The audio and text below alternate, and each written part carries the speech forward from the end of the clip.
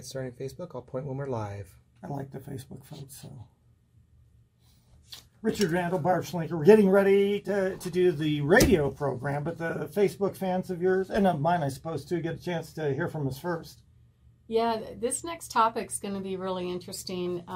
I've had a varsity education on this particular subject of sewer and septic systems because it typically comes up, it oftentimes comes up with properties that have issues with those things, and it can be super expensive.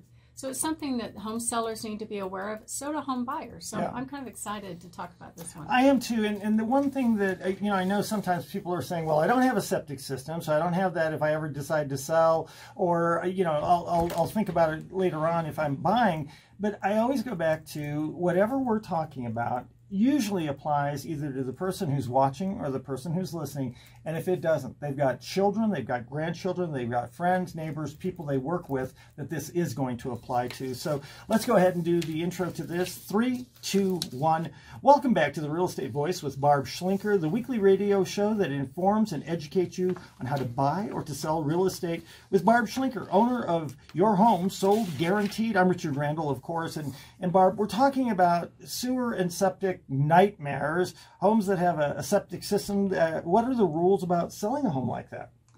Well, with septic systems in particular, so typically those are properties on acreage of some sort. You rarely see it on smaller acreage properties, but the county just established some new rules a couple of years ago that require the septic system be inspected by their approved vendors, and then they have to submit a report to the county. If the tank has more than 30% solid matter, forgive my, it's not a pleasant subject, but that's what it is. It has to be pumped, and then it has to pass inspection as to whether or not, and this is the biggest problem we're having with them, is whether or not the leach field passes and it's actually draining appropriately. And also they're requiring that these systems be brought up to code. So many of the older septic systems, the tanks where you go and pump, are buried underground. So you have to go find them, and some of the septic companies go, you have to go dig it. And I'm like, oh my God, some of my staff have been out there digging holes to try and find these septic lids. Well, now the county requires that you put these risers, which are big plastic covers on the top. So they're easier to find? Right, yeah. and access. So that's one thing. That's a minor thing. That's only a few $100s in addition to the maybe $400 or $500 to inspect and pump. But when we run into problems, it can be super expensive. And this is not something, we joke around, but this is not something you want to do at home yourself. I mean, trying to find it is one thing, but beyond that, everything else is calling a person up. Who pays for all of this stuff? Well, actually, it's not really set in stone, at least not by the county. Typically, when the offers come in on houses, it says the septic will have, or the seller will have the septic inspected and make any necessary repairs prior to closing. Plus, there's another provision in the contract that says that the systems that were working at the time of the contract are the seller's responsibility to still be working at closing. That's kind of a gotcha. Yeah. And here's some of the things that can happen. But typically, it's the seller expense to do this, but it is negotiable. Right. Like anything else, And I want, again, I'd like you to be the person who's doing the negotiating on that. The phone number is 719-301-3900. Again, to get in touch with Barb, 719-301-3900. What are some of the problems that could arise with the septic system that people need to have at least on their radar? Well, I mean, normally it's not a big deal. You have it pumped, you might have to put risers on. It passes inspection, then you have to go to the county and apply for a septic transfer document. That costs the seller $65 in addition to the inspection, and you're all good. But if it doesn't pass, that's when it really gets murky and very expensive. So the first thing that takes place is they have to do a soils test. Now that could take 3 weeks to determine whether or not the leach field's actually draining properly. And once that's done, if they determine that the system has to be engineered, meaning an engineer has to design a new leach field to make the system work properly, that could take another 3 or 4 weeks. So I've had a lot of sellers that kind of resist this inspection till the very end. And when you apply for a transfer document, they're only good for 6 months. The problem is if you wait too long, it could delay the closing. But I can see why people would wait, and not that I'm a procrastinator, I'd never admit to that, but most of us, whether it's medical, whether it's financial, whatever, we don't want to get the bad news. So I can see where somebody's like, well, we'll put that off because I don't want to get bad news. But in this case, you're better off to have that news earlier when you have ample time to take care of it. Right, and the worst part of this whole thing is it is super expensive to have to replace a leach field. And this is what's happened to me twice now on 2 properties, that after we get the soils test and the engineer's decision about what needs to be done, initially the contractor comes in and says, oh, it'll cost $25,000. Then it could be, and that's still a lot of money, right? So if it's not done before closing, the title company typically will set aside 1.5 times the cost of the repair and make sure it gets funded after closing. Okay, fine. Except that after, then the contractors come back and go, no, it's going to be $45,000. Oh my and goodness. There's not even enough in the escrow account. It's happened twice to me now. Oh my goodness. I don't know why they're doing that. It could be that the engineer's report or what the county says needs to be done ends up being way more expensive than what they thought. I'm not sure, but it's not a good situation. Not good. It doesn't sound like it. Especially if it's already closed, because sellers are like, I'm done with it, I'm moving out, you know, or they've already moved out, the buyers have already closed, and they may have a system that's not working. Yeah. It's a frustrating thing to deal with that. We're talking here with Barb Schlinker of Your Home Sold Guaranteed Realty, and for those of you who are on Facebook, I should mention Merry Christmas to you and Happy Hanukkah as well from Richard Randall and my team and Barb and your team as well, I'm sure. Oh, absolutely. And, wonderful team. Some of them are here. And in fact, we do have one of them here videotaping and doing the photography portion of the team. And he does a good job on this and on the homes as well. You should know that. Oh, yeah, he's amazing. 719-301-3900 or visit barbhasthebuyers.com. Let's talk about sewer lines and what are the issues with those?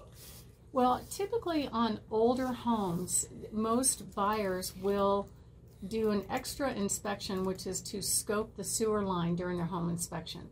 Now, if you're routinely maintaining it, it probably is not an issue. Most of these companies that do that, the sewer clean-out service will go through and they'll Roto-Rooter and whatever they need to do to keep it maintained. But if they haven't done it and if there's surprises, it's not a good time. And here's another thing, is when they do the inspection, if the home does not have what's called a clean out, which is this little pipe where they're supposed to do their sewer scope. Right, because it's basically a long cable with a little camera at the front of it. Right. So they can sit there, look at a monitor, and you take a tour down through all the piping. But if there's not a fantastic journey. Yeah, exactly. If there's not a clean out port there, then pray tell, how do they get down into the pipes? Well, yeah, exactly. If there's a problem, if there's a blockage, we're going to know about it, right? Or if the pipes are fractured or bent or something. But one of the things I was going to say is on these home inspections, if the home doesn't have a clean out, which pretty much homes older than 80, say mid-80s, may not have a clean out. I have actually seen inspectors come in and pull off the toilet. And then that was my point, go down that route. Run it through there, but the problem is they may not reseal it, which could cause flooding. Yes. And I've seen them scratch floors. I mean, you can even scratch the toilet itself. I mean, there's so many things. Again, you have to be careful about all of this. And if you've got any questions on any of this, 719-301-3900. Other issues and solutions? Well, I had one issue. Actually, this has happened twice so far, where they ran the sewer scope line so far, like way out into the street.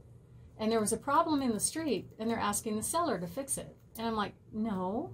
It's not. That's not their problem. You can call the city to fix that. Exactly. But that's not on their property. So anyway, some of this, most of these problems are easy to fix, right? Right.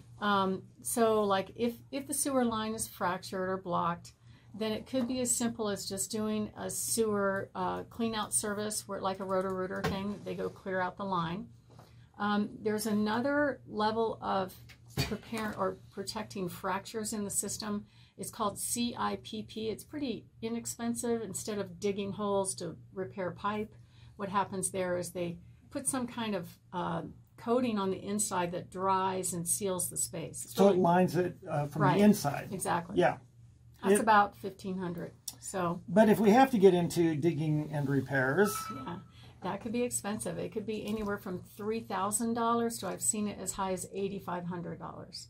So you just maintain that system and you'll know if there's a problem. Well, and the thing is, you know, if you're going to sell your house, you're going to sell your house, and you may have to contend with some of these issues. But the thing is, you can be prepared for that. So what can a home seller do to prepare so they don't run into some of these problems down the road?